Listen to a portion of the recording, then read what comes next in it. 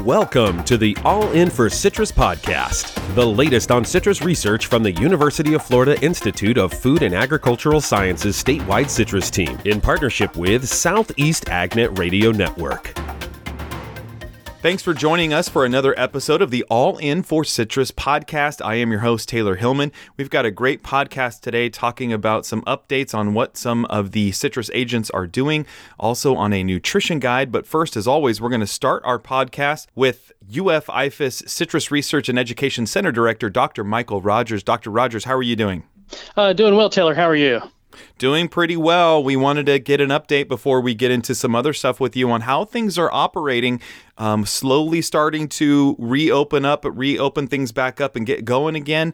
What's going on with you guys? Yeah, so like everyone else in the state of Florida right now, that's entering this phase one of a return to what we're going to call normal, I guess. The university we're now entering a phase one of our plan as well. And so what we're doing right now in our statewide citrus programs, we're really seeing quite an increase in our activities and field-related research projects. We have a lot of folks. We've given approval to get out and travel, whether it's to field sites that are on our stations or even in some of the commercial groves that we work in with growers around the state. There's a lot of changes in how we're doing that. You'll see people, you might, if you're a grower and you've got people coming out to your field, you might see 2 or 3 cars pull up because we're only letting one person per car, travel any distance to try to practice that social distancing. And we want to make sure that our employees stay safe and healthy and don't be offended if they're in your grove and you approach them and they back up or put on a mask. We've instructed them to stay away from people. And, try to keep our distance because we want to protect our employees' health, but also the health of our grower cooperators as well. So we've made a lot of progress on getting things going back in the field, so we're not losing any of the important data and research in the field. And so I think that's a real positive for us right now. And also the other component of phase one for us in our statewide citrus programs is a ramping up, if you will, of our laboratory research activities. We've been limited to only a very small number of people coming in to do just absolute critical care of colonies, cultures, things like that, things that just have to be done so we don't lose anything.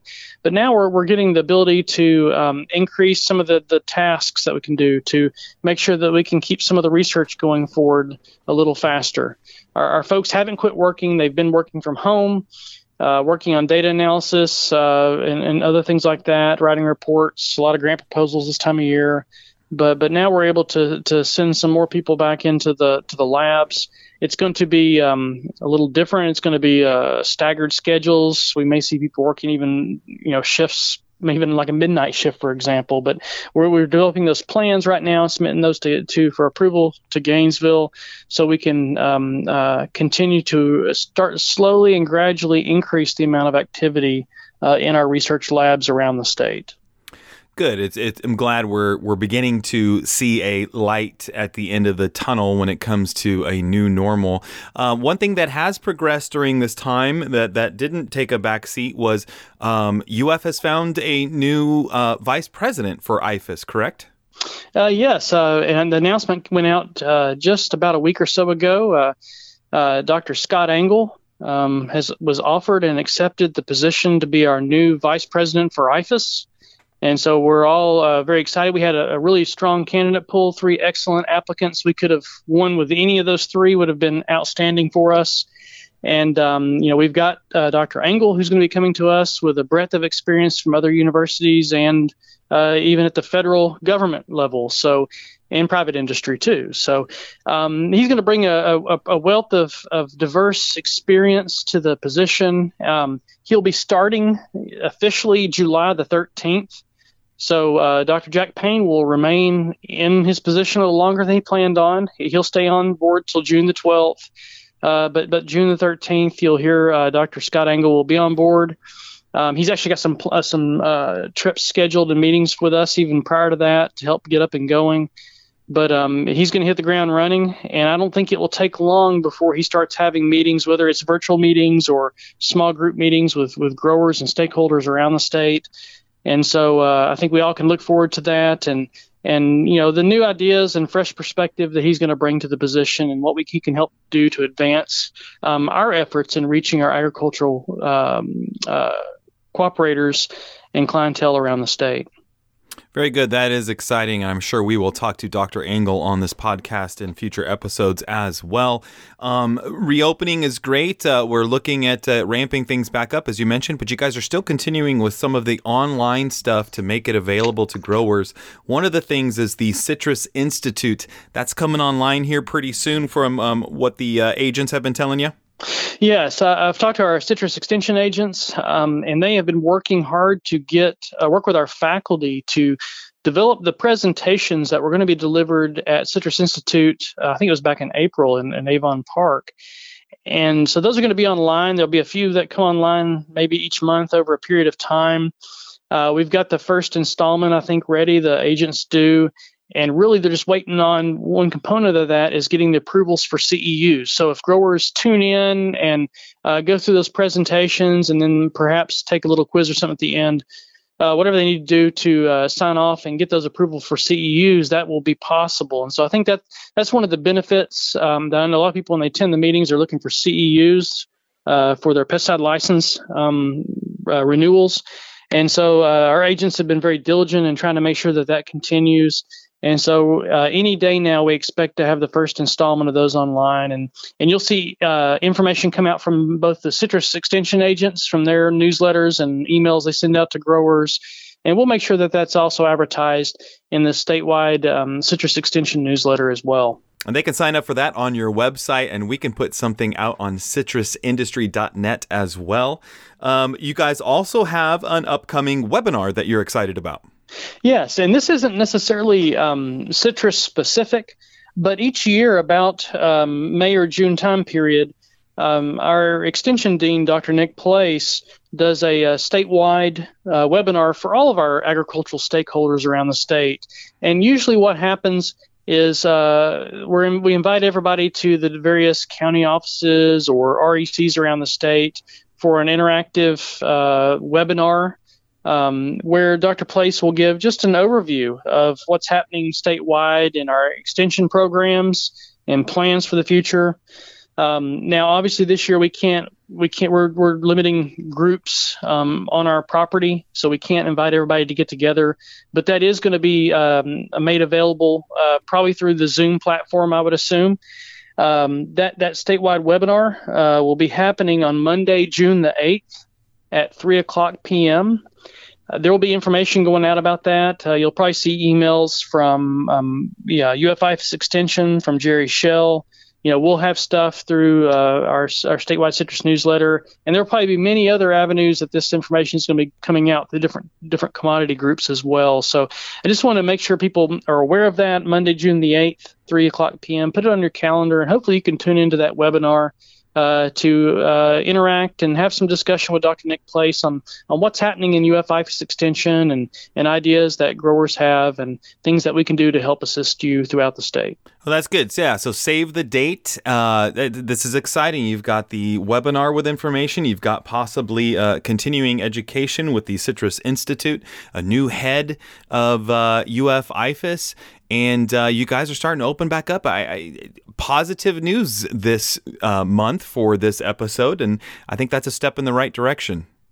Yes, I mean we're all excited to get back to a more normal routine as things used to be. But the thing is, we've not quit working. We're continuing to work and advance our science, and we just look forward to that time where we can get back one-on-one with growers and be a lot more interactive. But in the meantime, we're going to continue to expand our capabilities digitally to reach growers any way we can. And as usual, any questions or any way we can be of assistance, pick up the phone, email us. We're doing our best to be as responsive, if maybe even more responsive than we have been in the past. So nobody feels like we're not there to serve them, because that's our job and that's what we're here to do. UF IFAS Citrus Research and Education Center Director, Dr. Michael Rogers. Dr. Rogers, thank you for your time today. All right. Thank you, Taylor. We're now joined by Southwest Florida Research and Education Center Director and Professor Dr. Kelly Morgan. Dr. Morgan, how are you? Fine, thank you. We're talking today because an important update to the Nutrition of Florida Citrus Trees publication you guys have. That's the fertilization guide that you have put out. There is now a third edition, and there's some very important updates to this one. Talk about what you guys did in this third edition. Well, we've been requested by the growers for a number of years now to update the publication. This publication was originally published in about 1996 by a group of faculty at UF that are now retired. And Tom Abriza and I did the second edition, the first update to that publication in 2008. And that was just as HLB was coming onto the scene in Florida and becoming such a critical problem for the citrus growers. And we've wanted ever since to provide new information, particularly on nutrition of the citrus trees with HLB. But we wanted to wait a period of time to give the most appropriate update. So between 2008 and 2020, we collected all the information and kept the majority of the information that was in the 2008 publication, because all of that information on soil sampling, leaf tissue analysis, and so forth is still valid. But we wanted to add all the new information on nutrition, and nutrition has become a key practice for the growers to maintain their trees and maintain productivity. So several changes to this edition, or additions, I should say, not changes, additions, in several of the chapters 2, 6, 8, 9, and 11. They deal with irrigation management, protective screens, fertilization and nutrient management, soil management. One of the ones that looked pretty extensive that's in this new edition is the nutrient management. That's the fertilization rates and timing. And that's the idea here is you guys needed some time on these research projects to be able to officially recommend things to growers. And in this one, you guys had a 5-year trial, and some of those results are in there, correct? That's right, along with other studies that we've done. HLB first came into Florida in 2005. And so it took us a period of time to really understand what the disease did to the trees and how they reacted. So we started this 5-year study in 2010, finished it up in 2015. We've published all of that information. We've done some additional studies since then, and all of that information is now in this publication. And what we have found is that minor nutrients, primarily zinc, iron, boron, and particularly manganese. Manganese seems to be the most critical one. Are very important to the trees and allowing them to grow substantially and to rebound in yield. We found that differences from past production practices where we would spray nutrients on maybe once a year or every other year.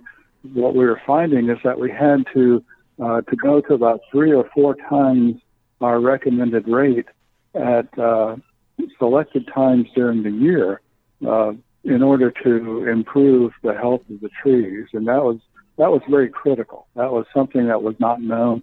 It wasn't in the literature from other parts of the world. So that was a key discovery that we have in this new publication. And again, you guys have made these additions, and it's very nice how you've laid these out. They are in separate blue boxes.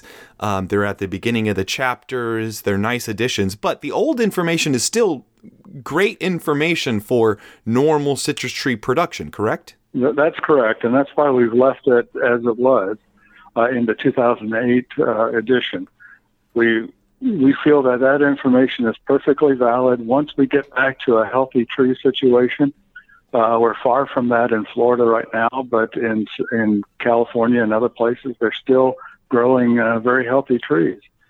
Once we have tolerant citrus scions and rootstocks, we hope to get back to more of a healthy condition, and those practices will be valid again. But we wanted to add the information that appears in the blue boxes, so that the growers would have that information and get through this this time where their trees are suffering from HLB. No, I think it's a great addition, and again, I know on the research end of things, it can be difficult to get to the point to where you can actually recommend something to growers. So this is a nice update. How can growers get their hands on this new edition of the guide? Can they request it, or can they find it online? We're in the process right now of having a number of the publications printed. We obtained funding for that, and that will be happening over the next month or so. So we will have them available at citrus meetings over the next several months. We have the Citrus Expo show that happens every August in the Fort Myers area. We will definitely have it for that show.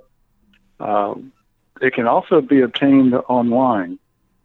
We have an EDIS publication portal from the University of Florida. That's the electronic document portal that we have. If you just Google EDIS, you'll get there, and then you can look up citrus tree nutrition, and it'll take you right there. The entire publication is available to download as a PDF, or the individual chapters can be downloaded as well as a PDF. And so a lot of growers have done that, downloaded and copied off or printed off the PDF, so they would have it available as they're out in the field. And that's the version that I'm looking at, and that is it's very easy to look at and to read online, again, with the way you guys have laid this out. So it's good information. The one other section I wanted to highlight before we conclude here is the other big area that has a bigger amendment to it is the Chapter 9, where you're talking about irrigation management and citrus water requirements. Also seems like a very vital recommendation with HLB infected trees that you can officially put out there for growers. Yes, that was another thing that we found that was unusual with citrus trees that are affected by HLB, is that besides the deficiency symptoms that the trees were exhibiting, they were very sensitive to water status. They would go into a wilt and lose leaves and die very rapidly from water stress. And so we did a series of experiments where we compared healthy trees to HLB affected trees. We had to do this in a greenhouse so that we could keep the healthy trees healthy. And we found out that the one of the symptoms of HLB that we weren't aware of prior to us doing this work was that the root system is very heavily impaired. The roots die off, and we actually found out, Evan Johnson and others found out that in the field, the first symptom is that you lose roots before you can even see anything in the leaves. So we determined that the water uptake by HLB affected trees were about 25 to 35% of that of healthy trees, and it's because of this loss of root mass. And so we've recommended to growers that they irrigate much more often with smaller amounts of water. So we call it spoon feeding, along with the nutrition. We call that spoon feeding as well. You have to irrigate these trees almost daily, particularly during the drier parts of the year. So that was a critical thing that we were able to determine and make that recommendation.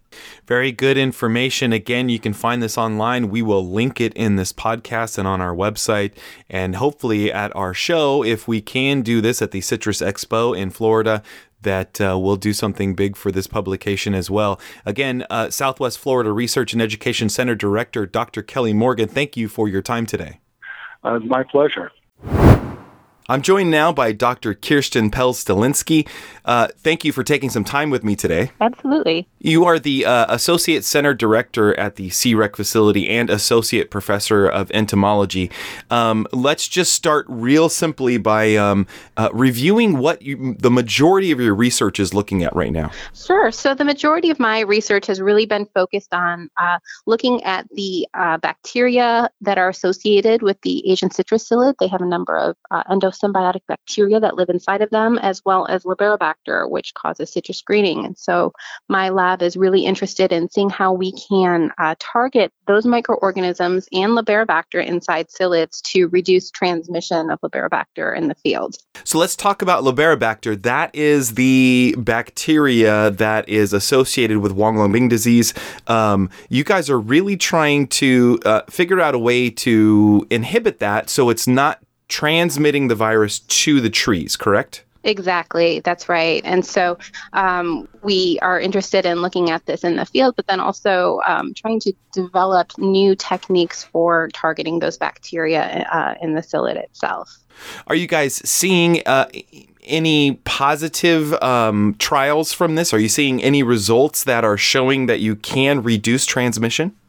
We are. And so what we find is that when we utilize some antimicrobial compounds, including some of the bactericides that are being used in the field, what these do is they actually end up knocking down some of those helpful bacteria that the psyllid relies on for survival. So that in turn ends up reducing the fitness or the survival of the psyllids themselves. And then we also see that psyllids can pick up some of these antimicrobials, and it actually will reduce the load of Liberibacter inside the psyllid, so they're not transmitting as much. So there's really two different things that are happening, that reduction in transmission, but also the reduction in the fitness of the insects themselves. Yeah, let's focus on the first one there. You're actually getting some control here with the ACP. And as you mentioned, when you're using those bactericides, the pest is feeding off the tree, and it needs some of that bacteria, its own bacteria, to survive, and it's not getting that. Exactly. So, the psyllid relies on some of these bacteria for nutrition and some of the other functions that it needs to survive. And so whatever the tree is experiencing in the phloem, if those antimicrobials are getting into the phloem, the psyllid's picking those up when it feeds. And if those are antimicrobial, what we find is that there's a reduction in not only Liberibacter, but some of these really essential bacteria that the psyllid needs to survive. And so without those, they don't maybe reproduce as much. Sometimes we see behavioral effects, but primarily we see a significant reduction in lifespan. And what we find is that this is very dose dependent. So depending on the concentration of the antimicrobial that they're ingesting. So, a relatively positive unintended consequences, as we were talking about before we started recording here, something that we weren't necessarily thinking about at first, but it is happening. Absolutely. And when these antibacterial agents started kind of popping up, that was the first thing that we thought of, because we've been routinely utilizing antimicrobials in the lab to try to look at the function of these bacteria that live inside the psyllid. So we were already sort of doing this experimentally. And, when we started to see these compounds kind of coming up in field use, we decided to look at that a little bit more in depth, not only for the actual targeting of Liberibacter inside the psyllids, but yes, because we expected to see this reduction in their healthy kind of bacteria that they need. Very interesting. And then the second aspect of that is that you are seeing a reduction in the load of Liberibacter. We are. And so, it really depends on what stage the insects are ingesting the antimicrobials and how much of a dose of those antimicrobials that the psyllids get. But if it comes at the right time and in the right dosage, we see that there is a reduction in how infected the psyllids get. And then in turn, that's going to impact how good they are going to be as vectors transmitting later to other plants. Obviously, it's a little bit challenging right now with the world's situation. But where do we go from here? What are the next steps in your guys' research? Do we look at this in more of a in-depth way or larger scale?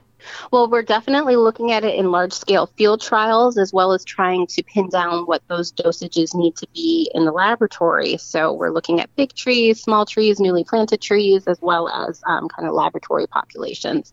But then we're also interested in seeing how we can manipulate these bacteria that are inside the insect to kind of do the job for us. So if we can target those bacteria and have them help us out with blocking Lobarobacter inside the psyllid, then that's something that we're really excited about doing. And that ties into some new research that you're pretty excited about moving forward with a partner, the Department of Defense? Yeah, we have a project that we've been working on for several years, trying to identify the function of some of these endosymbiotic bacteria in the psyllid. And so one of our goals is really to be able to manipulate those and to try to use them almost as an internal biological control tool to make the psyllids poorer vectors for Lobarobacter. Very interesting. Dr. Kirsten Pelz-Dolinski, Associate Center Director at the CREC facility and Associate Professor of Entomology. Thank you for your time today. Sure, absolutely. It was great to be here. And thanks again to all three of our guests on today's episode. Remember that due to the COVID-19 situation, you can find the latest information on operations at both UF-IFAS and the CREC facility on their websites. And we'll be back next month. Thanks for listening to this month's All In for Citrus podcast from the University of Florida Institute of Food and Agricultural Sciences statewide citrus team in partnership with Southeast AgNet Radio Network.